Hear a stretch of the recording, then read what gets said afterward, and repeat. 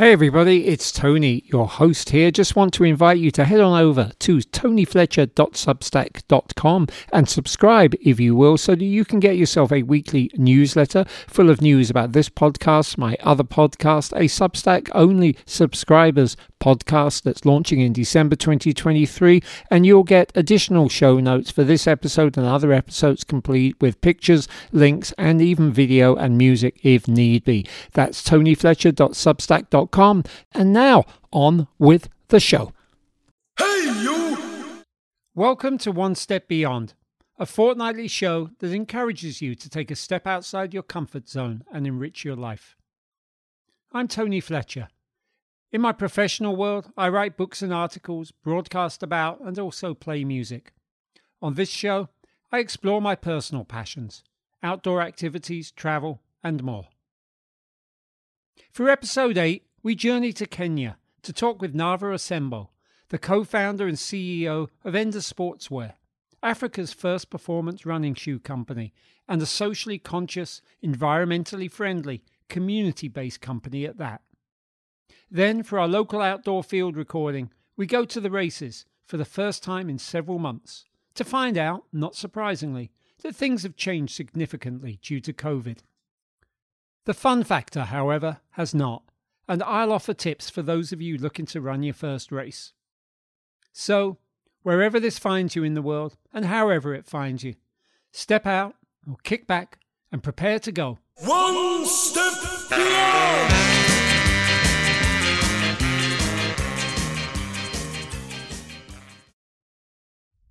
I first came across Enda Sportswear when it started showing up on my social media, proving that targeted advertising does in fact work. Enda was announcing itself as a Kenyan running shoe company, which, if you know just the first thing about that country's near domination of long-distance running, would seem like something that should have been happening years ago. But beyond inviting us to, quote, run Kenyan, Enda's ads presented a philosophy of doing the right thing, from environmental footprint to community outreach. The more I learned about this nascent company, the more their story excited me, and at a time when many of us are looking within our real-world social networks to question our lack of diversity, I wanted to flip the narrative somewhat and share a truly positive, powerful and affirmative story. It took just a couple of emails to set up an interview with the company's dynamic young co-founder and CEO, Nava Asembo. We spoke in the middle of July via Zoom, Nava beaming in from the company's headquarters in Nairobi. I haven't come closer to the heart of that city than several stopovers at the airport terminal there from my 2 trips to neighbouring Tanzania, where they speak the same language, Swahili.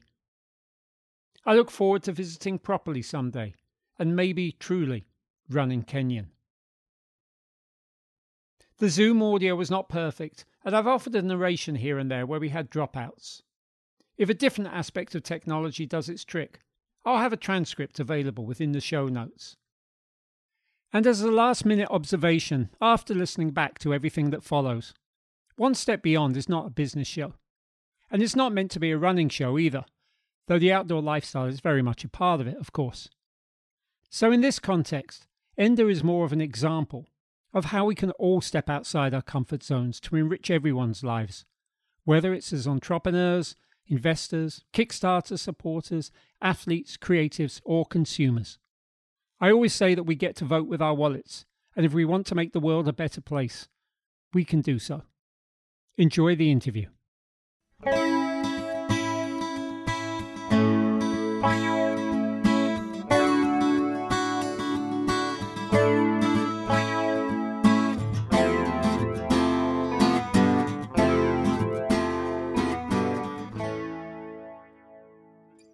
Well, this is very, very, very exciting for a number of reasons. So why don't I let you introduce yourself and tell me a little bit about who you are and what you do, and we will go from there.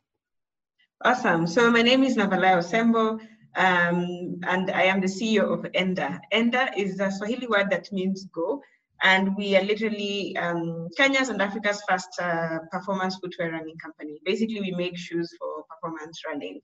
And we've been doing that for a couple of years, but began production in 2017, and really hoping to take on the global running footwear industry and get some of that stake for Kenya as well.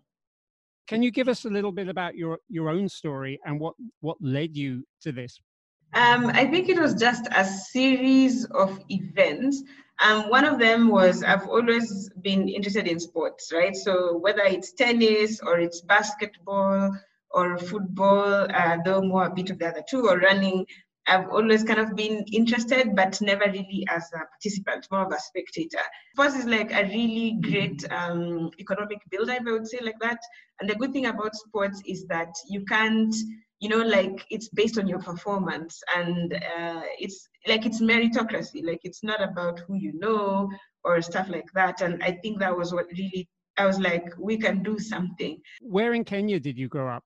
In Kenya, you grow up in the city and also you grow up in the country. So usually you do that shuttle. During school, I was in Nairobi.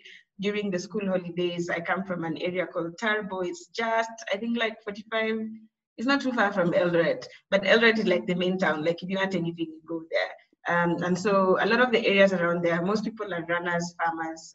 Farmers first, like running became like really big over the years, but most of them, even the current runners, most of them still farm. So we are mostly a farming community. And so kind of shuttling between Nairobi and Tarbo, Eldoret, that's where I grew up.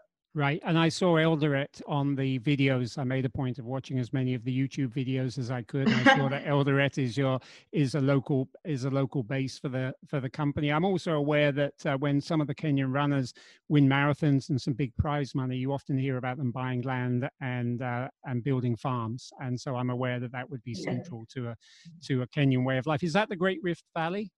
Yes, so Eldoret is in the Great Rift Valley, and a couple of other towns where the athletes come from. But I'd say Eldoret is like the most developed of all the towns around there. Nava attended the London School of Economics for her master's degree. There she indulged her love of tennis, experiencing the excitement around the annual Wimbledon tournament, and especially that around the Williams sisters. She came up with the noble idea of starting a tennis academy in Kenya, hoping to provide poorer children there with access to a sport that, by her own admission, has a high entry level. For a variety of reasons, the academy did not succeed as intended, and she folded it after 2 years. And so retreating and looking back at what I had done and what I had failed at, the big question was, what's Kenya really good at? Okay, so tennis isn't really working out for different reasons. What's Kenya really good at? The answer was like right there, of course it's running. And if you look at the whole economy of running, the running industry, between footwear and apparel, like footwear is where like most of the money is. It's where most of the athletes aspire to go. It's where most fans are looking at.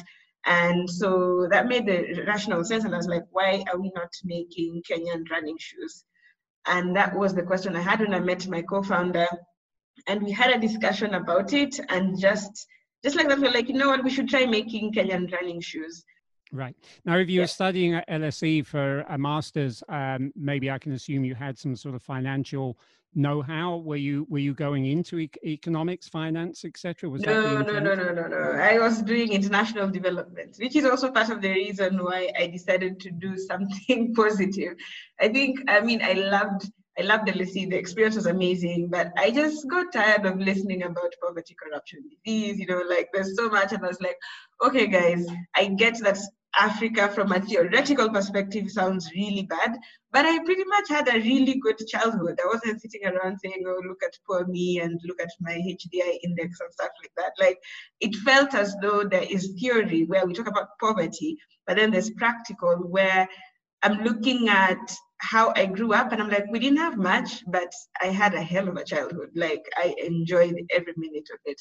And so having studied development was also part of the reason I said, okay, I want to create something that is creating something positive. Like, let's just create something positive so that in as much as we talk about how to fix the current problems, we do have something also that's like, yeah, but look at this thing that can actually grow despite of the problems. Yeah. You mentioned having a partner. My understanding is that he's American British. So just quickly, how did you come across him, and did he have an interest in running, or the financial side, or both? Interest in running. So when I met him, I was actually going through a business accelerator where I was thinking about my process. And I was like, okay, I want to find out what went wrong and how I can be better. And so as part of this program, towards the end, you get to make a pitch to an audience of people. And so he was actually among the people who were in the audience. And so after the pitch, he was like, I completely resonate with what you're saying. You know, at that particular point, he was managing director of change.org, and he was just leaving his position. I think he was looking for something different. And so that's how we met essentially. After I gave the pitch and the talk, we chatted afterwards. It's like, that was such an interesting proposition.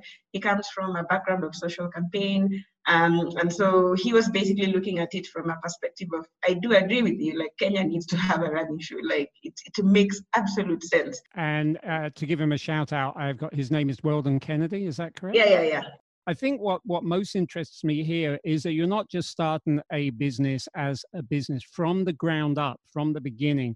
You seem to have had very, very clear intentions with regard to what you're trying to do for your community, your country, how you give back, your environmental impact.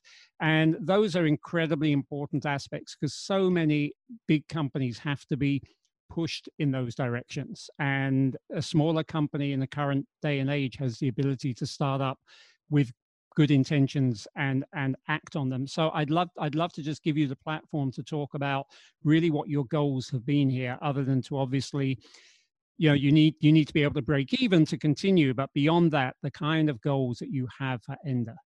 I think it was just, as I said, the meeting of minds and agreeing an agreement in terms of what we wanted for ourselves, for the world, and for the company. Like having worked in different places and saying, okay, these are the good things I liked about all the places I worked. These are all the negative things I didn't like. And so how do we create a company that basically maximizes on the positives? And so one of the things we did was to commit to the social aspect of basically saying we want to commit that this company shall be formed with the purpose of creating social impacts in Kenya. And secondly, we want to also make sure that it is as environmentally friendly as possible. I mean, there's certain limitations. It's not been easy to kind of get to the point where we want to be, but we are also saying, what kind of world do you want to live in or run in? And so you're like, why can't we create a company that is also valuing the world that we want to live in? And so that has also led us to getting our climate neutral certification, which is essentially saying we measure and we basically account for our carbon footprint. And at the same time, we also got certified as a B Corp. So B Corps are companies that are committed to social impact, and you do actually undergo a rigorous audit. Ours took 7 months. It was one of the longest audits I've ever done, but it's just confirming that this business isn't just about money. It's about people, it's about community, it's about the workers. So what are we doing so that we emulate the example that we want to set out? Right. And how many other companies, for example, in Kenya would have both of those certifications? In Kenya, I think we're the only climate neutral company, but there are a couple of B Corps in Kenya. I think there must be about 40 other B Corps, but the combination of the two, we are definitely the only ones. Great. Well, congratulations on that. Let's just go over a couple of examples of what you do. So for example, is it that you take a certain amount of proceeds and apply them to the community? Is that one kind of way that you can be involved socially? Yeah, so that's also something else we do. We commit 2% of our revenues to community development projects in Kenya. The reason why we do this is because we said from the start, we want to make social change. So we don't want it to be an afterthought where we get to, okay, how much money have we saved? Can we now spare some for the community? We are basically saying we are in it together, do or die. We swim together, we drown, we try, but we are together. And so the whole aspect is to create a system internally where you think of community development as something that is a core element to the existence of the company, right? And I think if you look at the history of Africa, look at the history of Kenya, there's been a lot of extractive practices. And so I feel like we've already seen what extraction can do, right? So what if we try the opposite, where we're not just looking at business as a thing where you extract for the maximization of shareholders, but basically saying it's a thing where you grow with a community, so that if it grows, you grow. And one of the things I always find very interesting in Kenya is how you'd have this place where rich people live, and then there's like high walls with fences and like all these things. And I'm like, you're basically protecting yourself from the very community that you live with, But if you're in a more egalitarian society, then you don't need to do that, because everybody is at a decent position.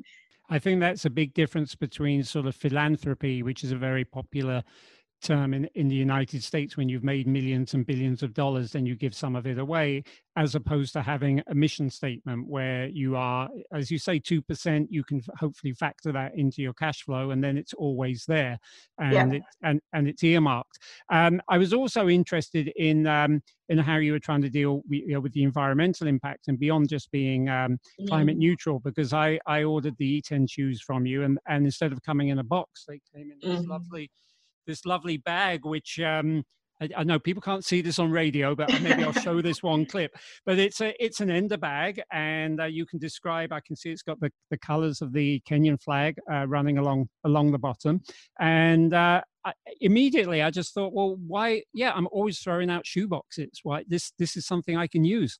Exactly. So that was the whole idea of switching from shoe boxes to bags, because we realized the first time we sent, like, the boxes were beautiful. And that's one of the things we think about, because even when you lose a box, more people look at it as a presentation thing and a way of still communicating the brand. And so we did have that discussion of, what do people value most? Do they want the unboxing experience, or do they really care about like the status of how the world is? And so that's why after our first production run, we decided to switch from boxes to shoe bags, because of the very idea that it's much easier to throw out a box mentally than it is to throw away something that's made of cloth. So you think, okay, maybe I can use it to store something. And that was the trigger we were trying to create to do that. And so we created the bag. At the bottom, it actually has a strip of kikoi. Kikoi is a fabric that is indigenous to Kenya, Tanzania, basically East Africa. And so we tried to pass that along. In our shoes as well, we use recycled newspaper. And similarly, the local factory we're working with uses renewable energy to basically, like, most of Kenya uses renewable energy, like hydroelectric, where most of it is basically from water. And so the idea is that even in the packaging, in the feeling of the shoes, in the how we communicate, it's all about creating a system where we reuse or reduce or recycle. Like, we just use any of that element. To recap here, the decision to insert Kenyan newspaper into the shoes as a filler seems like a brainwave. A chance not only to recycle and reduce, but to give customers around the world some information about what's going on in that country. Sadly, my E10s did not come with the newspaper. Apparently yours should. And when Nava casually announced that most of Kenya uses renewable energy, she was actually understating the case. According to a Reuters article last December, over 90% of Kenya's electricity comes from renewable sources. This is mostly a combination of geothermal, for which Kenya is Africa's pioneer, and, as mentioned, hydroelectric. Solar and wind power feature much less prominently, with issues over land ownership being one of the contributing factors. Per capita, the country uses but 1/100th as much electricity as the USA. Hearing all of that, you can maybe understand why, at the start of our interview, Nava explained her frustrations while practicing international development, to hear only about poverty and corruption, and not the positive stories to come out of Africa. And now back to the conversation, and my reaction to Nava's comments about Enda's reuse, recycle, renew policy. It makes a lot of sense, and maybe just from my perspective, I would say it's going to be a long, long battle for you to ever rival Adidas or Nike or any of those companies. But But by doing the right thing at the beginning, you have much more chance of attracting people who are looking for something like that. And I would consider myself among those. It's like, oh, Kenyan Running Shoe Company, environmentally friendly, working with the community. This is something I want to support. And there are lots and lots of us out there. One of the things I always like to compare Enda is literally with the story of the Kenyan runner. Like the Kenyan runner comes from a very humble place. The Kenyan runner comes from a place where some people actually go for a number of years without ever wearing shoes. And the Kenyan runner still triumphs regardless. And so I think as a company, that's what I see as that. Yes, there are people who have it all and they have all the technology and everything, but at the end of the day, the beauty of sports is that it could be, the winner could be anyone, it could be anyone. And so I definitely see end up being kind of like challenging the huge global brands very, very soon, if not that we're already doing it. Let's talk about the shoes, because it's not desperately complicated. You have, the company's been going for, I guess, about 3 years or so making shoes. You have two shoes, just two shoes. Yeah, so why only two shoes? Because that's just where we started off. We started off with one shoe because that's what we could afford.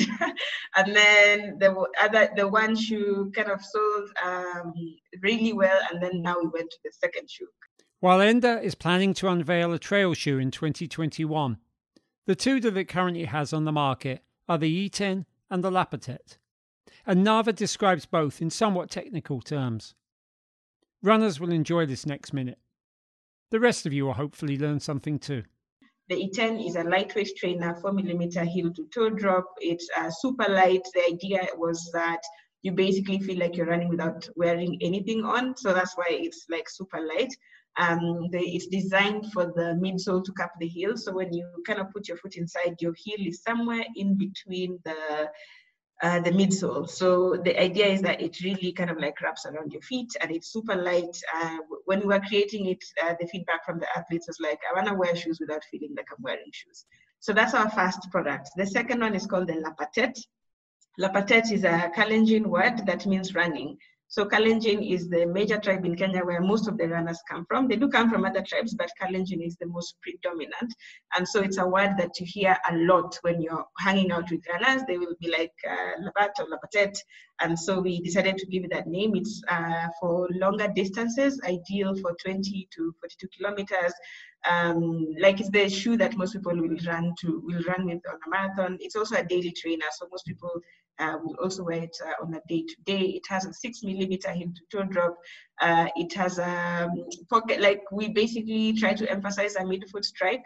So it has a very bouncy, the area just under the midfoot is very bouncy, so that it kind of like accelerates that. And it features a neat upper. The whole idea of all the shoes we make is that it basically moves with your foot as opposed to feeling like it's something you've put on. So it's also a snug foot fitting. Yeah. Earlier, you raised something that I'd be really remiss not to ask about. And you mentioned that a lot of Kenyan runners spend many years running barefoot, don't even have shoes. And so, there is a whole camp out there, as you are fully aware, of barefoot runners.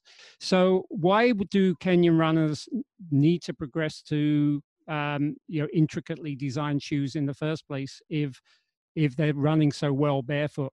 Of course, most people would start running barefoot, but as you progress, shoes are not only seen as a way to protect your feet, number one, but also as a way to kind of like join the big, it's like who you're looking up to, like everybody's right now looking at Eliud Kipchoge, the next person everybody's looking at is Ronex Kipruto. And so it's just a culture thing where you want to also look as nice as the guys ahead of you. And also there's just also the extra comfort and protection that shoes give you.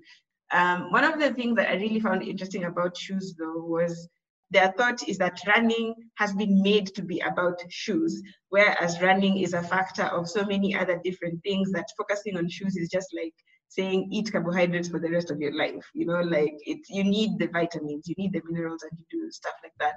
So I'd say it's kind of like that conclusion where we are saying shoes should be able to give you cushioning to be able to do the sport you love, but shoes shouldn't be the thing that guide you to say, without these shoes, I won't be able to run or to be to get a personal best.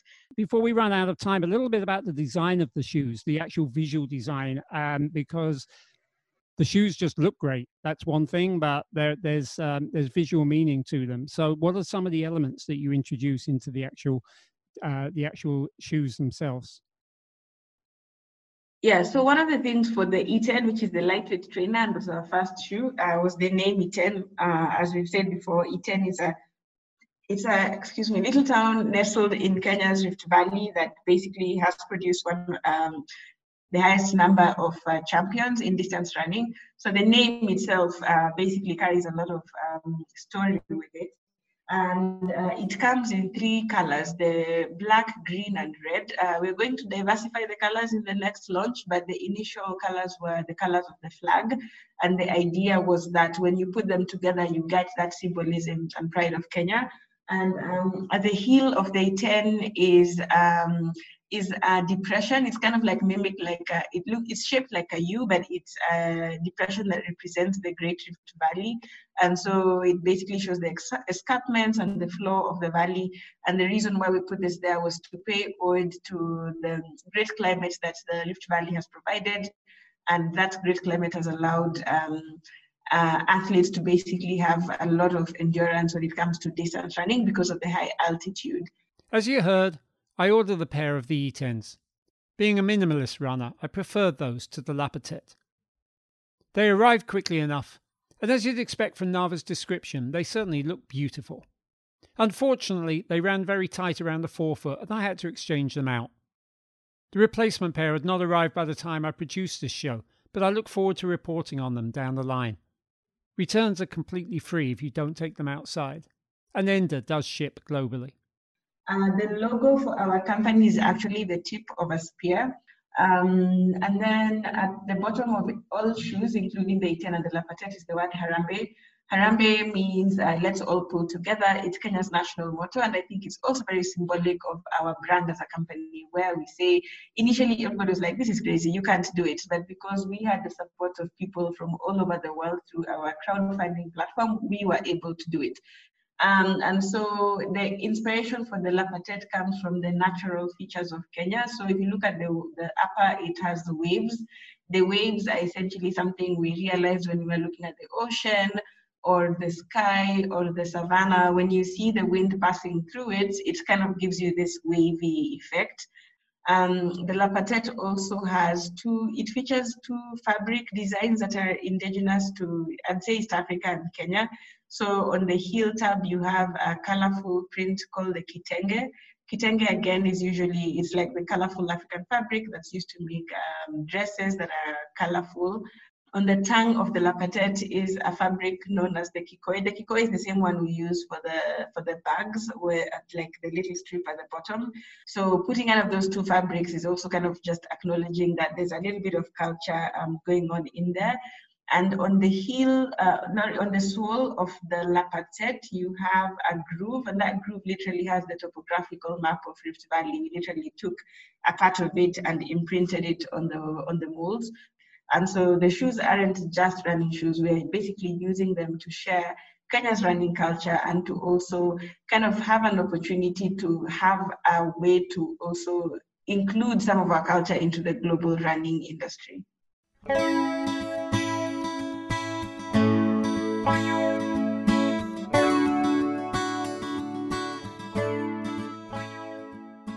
I do encourage you to visit Enda's online presence. The YouTube channel is particularly great, with lots of short videos, some featuring Nava, some offering a look inside the factories, some detailing the company's community work, and others profiling everyday Enda runners.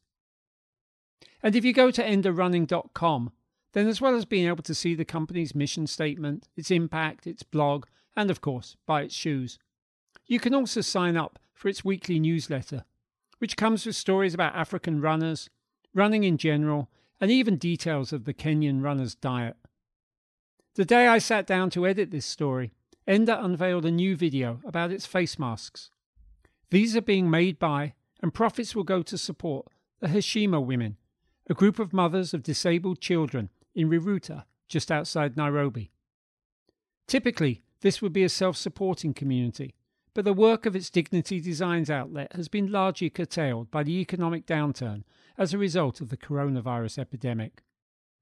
I'm happy to say that the masks sold out on the first day.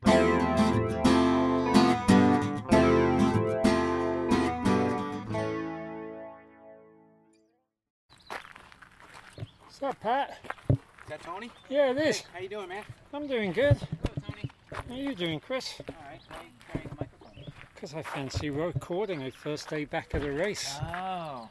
It's Wednesday, July 8th, about 5:30 in the evening, and I'm at Williams Lake, a few miles south of Kingston, in the Hudson Valley of New York. I'm doing something that normally I might be doing on a weekly basis from spring through to the end of the calendar year, taking part in a race. Now, this is a running race, a trail running race, but I'm sure that the feelings I'm about to express apply if you're a cyclist, a swimmer, maybe a skier, pretty much any sport where you typically train on your own, but then come together to compete against others. And my feelings go like this. Races are important for two different yet complementary sets of reasons. The first is that you want to know what you're capable of. It's good to have a challenge, and it's fun to go up against other people. The other set is that you just want to see those other people, hang with them, chat with them before and after, and sometimes during your race as well. Because the people you race with are often people you don't see otherwise, and yet they become your friends, your familiar faces under a certain set of circumstances. And not least because most races have some form of refreshment set up at the finish line. It's a social engagement, as much as it is a competitive one. Hey, Steve. Tony, how you doing? I'm good. We get to race again. Yeah, this is great. This is very exciting, isn't it? It's like, what the hell? Not used to it. This is good. We're all a bunch of masked rangers, but yeah, it's exciting to be able to do it. And that's why I've missed them so much. It helped that, over the course of the spring, once we got over the initial month of COVID lockdown, virtual races started popping up. We talked about the Ontario Mile 2 episodes back, how we were given a solid 10 days to log our best time for this annual local race on the honour system, and for which we were then emailed a printable certificate. And certainly, that is a something. But still, there's nothing like the real thing. How much was it again? $10. I thought it was, so that's my 10. Okay, you can fill out And fill out. Fill out your form there. Have people been running already? Oh yeah, people started right. Several people running. But as you can probably tell by that brief conversation at the sign-up tent, the real thing is still not quite with us, at least not where I live. Welcome to the new world of socially distanced racing. So let's talk about the series a little bit. What do we have? What are we at? Race director Kevin Roach. This is the 47th year of the Kingston Summer Series, and after the races were done last year, someone who'd helped mostly do the timing and such, Rich Gromick, said to me, "Kev, thanks for keeping the tradition going."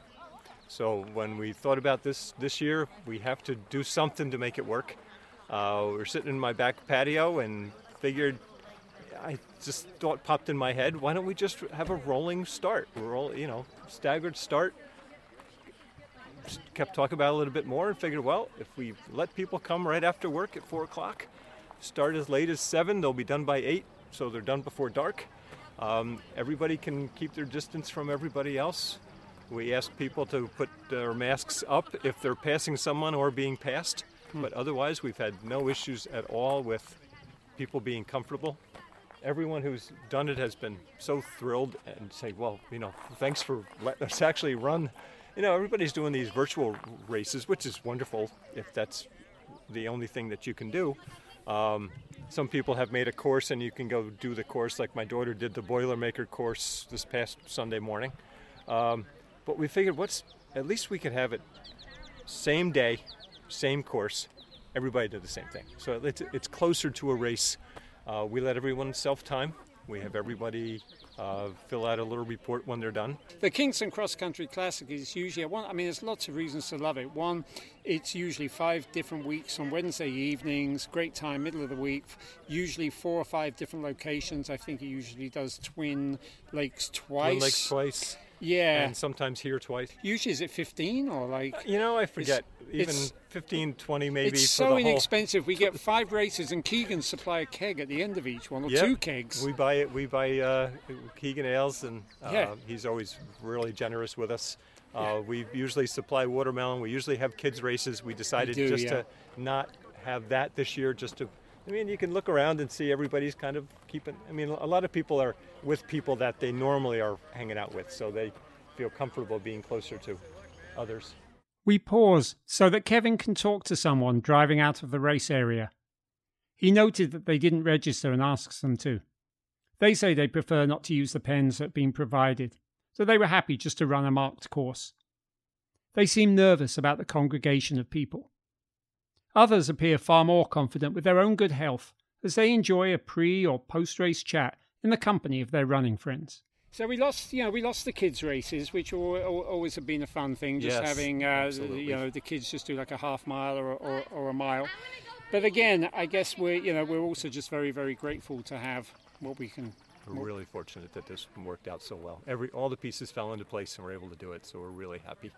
Are you aware of anything else similar around here that's like even within a couple of counties that's been able to come back in this kind of format? I haven't heard of anyone else doing this. And we've got a lovely souvenir that you and I are both sporting right now. Yes, it's really worked out well. It's like, well, what can we do? Well, can we do a mask? So I searched around and got a really reasonable price, and the same folks who print our shirts for the Shamrock Run really inexpensively screen printed it for us. So it also gets to highlight the fact that all of the entry fee proceeds are going to Project Resilience. So I talked to the county executive about that, and he was thrilled to, and gave us the logo to put on there. So that worked out well. Project Resilience is, if I'm right, it's where local restaurants that were otherwise shut have been able to be employed to make Right. meals for the food banks. Right, and now they're actually doing that. I think that switched from making meals, because restaurants are now open, to be more of a grocery delivery service. So because it's still going, we're hoping to be able to give them a $1,000 check by the time we're done. Oh, that's wonderful too. Yep. You mentioned it as being a mask, but actually you later corrected. These are lovely green, Irish green Bandana, yep. bandanas. Right. So there are many different forms of masks, but a bandana is always useful in dusty scenarios. Right. And Yeah, this has worked out well because you can just pull it right up. You can keep it down and pull it up as you need to as you're passing runners. So we're really happy. And so to the topic of racing. Now, if you're relatively new to running, and especially to trails, you will likely be better off making a weekend road 5K your first race. It's a comfortable distance and typically attracts all types. And even if you're worried you might look slow, nobody else does. And people tend to walk the course anyway, so it's very unlikely you'll be bringing up the rear. It's my hope that these weekend 5Ks, likely with limited entry and other social distancing procedures such as at this cross-country series, will be resurfacing in many areas over the summer. Still, the tips I'm about to offer apply to almost all forms of racing, even as you'll hear me traversing what's a pretty difficult trail course. A caveat, I'm not a running coach, like my previous guests, Steve Schallenkamp and Dick Vincent. But typically, I can expect to finish in the top 15% at most races, which, factoring in my age, I'm 56, really isn't bad. Even at the big road marathons like Boston and ultras like the Escarpment Run, I'm usually in the top 30 to 40% of runners. Perhaps best of all, I've improved by trial and error, i.e. by making mistakes, and I'm happy to share those lessons learned. So I'm figuring on getting out maybe just to warm up and just do it. We got 3 weeks here. Want to warm up together a little bit? Yeah, let's do that. Okay. Yeah. I'm going to keep my mask to my wife. The warm-up is the most undervalued part of race day. I used to skip it, showing up shortly before the gun went off and wondering why it hurt to run hard and why my legs hurt even more the next day. A 15 to 20 minute warm-up gets your legs moving, your blood flowing, acclimatizes you to the course, and sets you up nicely to pick up the pace once you start the actual race. I'm just out here because I want to, it's a series. You got to come out. Yeah. But it's a good cause and it's good to see people. The first week of the cross-country series, I warmed up with Steve Schindler, who previously taught me the trick of preparing for a hard 5K race by warming up on the entire 5K course, We ran together for our, quote, race as well, taking it pretty easy until the last mile, when I gave it a push at the end. The kick felt good. Returning for the second week, July 15th, I set out on my own, using my phone for my self-timer because I forgot my wristwatch. Activity started. So we're starting here down by the car park, down by Williams Lake. It's a little bit of an incline on the gravel just up to the rail trail. And from the rail trail, we get a little bit of a level on all these races anyways. Really got to pace yourself. If it's odd starting a so-called race on my own, I don't run unaccompanied for long. Hey. Doing it twice. Oh, good for you. Are you Tony? Yeah. Oh, okay. Yeah. That's your podcast. Thank you. Oh, great. Oh, I'm glad, but I'm actually doing a little piece on this about us getting back out and racing. Okay. Ah. Yeah, I did it once tonight, but I figured what the heck, I need to work. Do it twice. What's your name? Jeff. Jeff, all right. Yeah. So what was it, 4 miles? Yeah, I think it was like 4.2, but I actually took a wrong turn and only went 3.66, so... Okay. But... So you're sending yourself back out to atone for your... Yeah. But I don't put my time down, so I still work hard at it. It's nice about this race. You don't have to... You can kind of do what you want to do, really. Yeah. You got the race atmosphere, but you can keep the time to yourself. I was saying to Kevin there when I was doing a little piece with him that, you know, people have just missed the camaraderie of the racing. Exactly, just showing up, getting motivated to run again really hard. I love it. Everyone's friendly and nice. Yeah. You know, it's like, it's a welcoming area. Yeah. Jeff, who I don't believe I'd ever met before, and I really didn't know I had fans of the podcast out there, really hit on some key elements of racing. That it pushes you to go harder, you have the social aspect, but if you don't want to, you don't have to even put down your time. In short, it's as competitive as you want it to be. You were pretty fast last week. I saw you on the list. I was like, oh. You know, it wasn't bad. I think my general measurement these days is there anybody older than me ahead of me? This is where I must have taken a wrong turn. Yeah, it looks like... He's gone straight ahead. Yo! This way, Tom. For first-time racers, I can absolutely assure you, road runs don't have this kind of problem. Besides which, unless you're in the lead, you can usually follow the person in front of you on the road. But on a trail, following the markers, or not, is all part of the fun, part of what we sign up for. So I just completed my first mile at 8 minute 40, which is a little worrying in the sense that was my overall pace last week on a shorter course where I ran very hard at the end. So potentially I've come out a little bit fast today. I'm one of those runners who really does prefer to go out steady so as to finish fast. To me, there's no better feeling in a race than ending it strong, and nothing much worse than feeling like you can't actually make it to the end. Still, sometimes you do go out faster than you meant to, and you just have to adapt accordingly, either pulling back so you have something left at the end to give, or trying to hold on to your pace despite it all. The latter choice can result in a fast time that you didn't know you were capable of. It can also exhaust you. Now on some proper real trail here, roots, rocks, quite narrow. It's kind of just running along the side of a hill, very narrow. It's the stuff that a lot of us really enjoy. Kind of no two steps are the same. Alright, finally we get to come down a little bit. That was 35 miles, average pace 8.4. Alright. And I'm on the same pace as I was last week. It's a long time since I've done anything like this with the sound of someone at my heels. It's quite a nice sound. It's keeping me moving, that's for sure. Generally speaking, the best advice I can give about racing is to run your own race. Set your own goal and don't let someone else distract you from it, even if your goal is to beat a specific someone. Run the way you know you can run and hope that it will bring you to the finish line ahead of your competitor regardless. It's a matter of mental chess, and it doesn't always work out the way you want it to.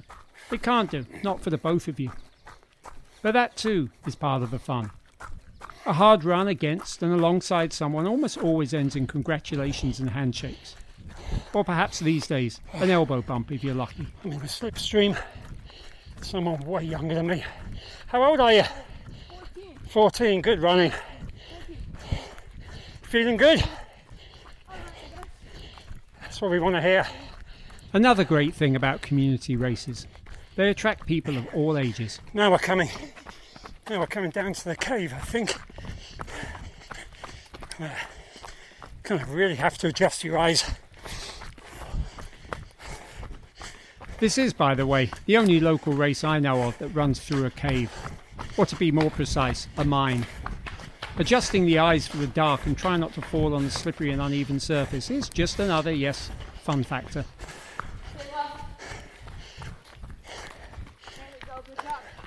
Yeah. And that was a mine, we got to climb out of it. Woo. Running on pace doesn't always work out. Sometimes you slow down when you don't want to, and sometimes you speed up when you don't plan to. So my 3-mile average was right down to about 8:33. Which means I did that third lap again faster than I wanted to. I do feel I'm paying for it. I do not have a whole lot left to kick at the end.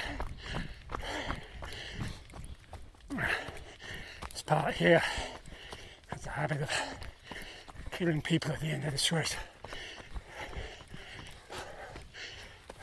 When I reach a familiar short steep hill, maybe about half a mile from the end of the race, my instincts say to walk it, but I also know that if I do, it'll be hard to run again. I power hike it as fast as I can, knowing it's the last climb of the race. Now we're finally back on the rail trail. I believe we got to double back somewhere before we can get back to the car park. Thinking now about how racing is inherently different for the time being in this socially distanced environment, it occurs to me that there are ways it is still very much the same. There's nothing to stop any of us competing against our regular race buddies, setting off together and just making it a one-on-one, or in a small group if you all feel comfortable with each other. And it occurs to me too that the ultra runs I compete in, and the major marathons like New York and Boston, all have a staggered start of multiple waves. So that unless you actually ask someone, you don't know whether the person who's overtaking you, or preferably who you're overtaking, set off ahead of you, same time as you, or behind you. Which brings it back to running your own race. Certainly on those longer distances, whether it's the discipline of the steady mile on a road race, or going by individual landmarks on an ultra trail run, you're actually engaged in a long distance time trial. Other than the fact that someone is logging your finish time, it's really not that different than the setup we have here. Got about 200 metres to go. 40 is a bit of a downhill.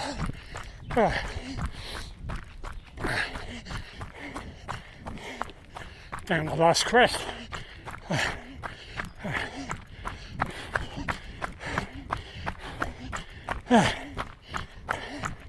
And finish. All right. There is one difference with the self-timing though. My phone is too sweaty to unlock and log my time. In fact, most people who are getting to the finish line look like they're emerging from a sauna. It's pretty humid out there on a midsummer's evening around these parts. It takes me at least a minute to unlock the phone, and ultimately I have to guesstimate my final time. It doesn't matter much. There's no medals, no real bragging rights. Just a good feeling for going hard, gratitude that someone marked out a course, and relief at not getting lost and making the finish line in one piece. Good, yeah, that was a great course. That was proper cross country. Good. I felt more windy than usual. I mean, it did. It felt like every which way. When I was cool. walking it, it felt like this is just so cool. Yeah, actually, I mean, when my phone dries a bit, I'll try and look at the map on there because it'll be like a kid who got high for the first time and was trying to do a math problem. Fun course on the activity app. Here's what it looks like. Yeah, that's what it felt like. It's actually like kind of like fly shape. It really is something. Plus, of course, I got to see my friends again, and maybe even made some new ones. It's a permanent cliche, but as ever, it's about the journey.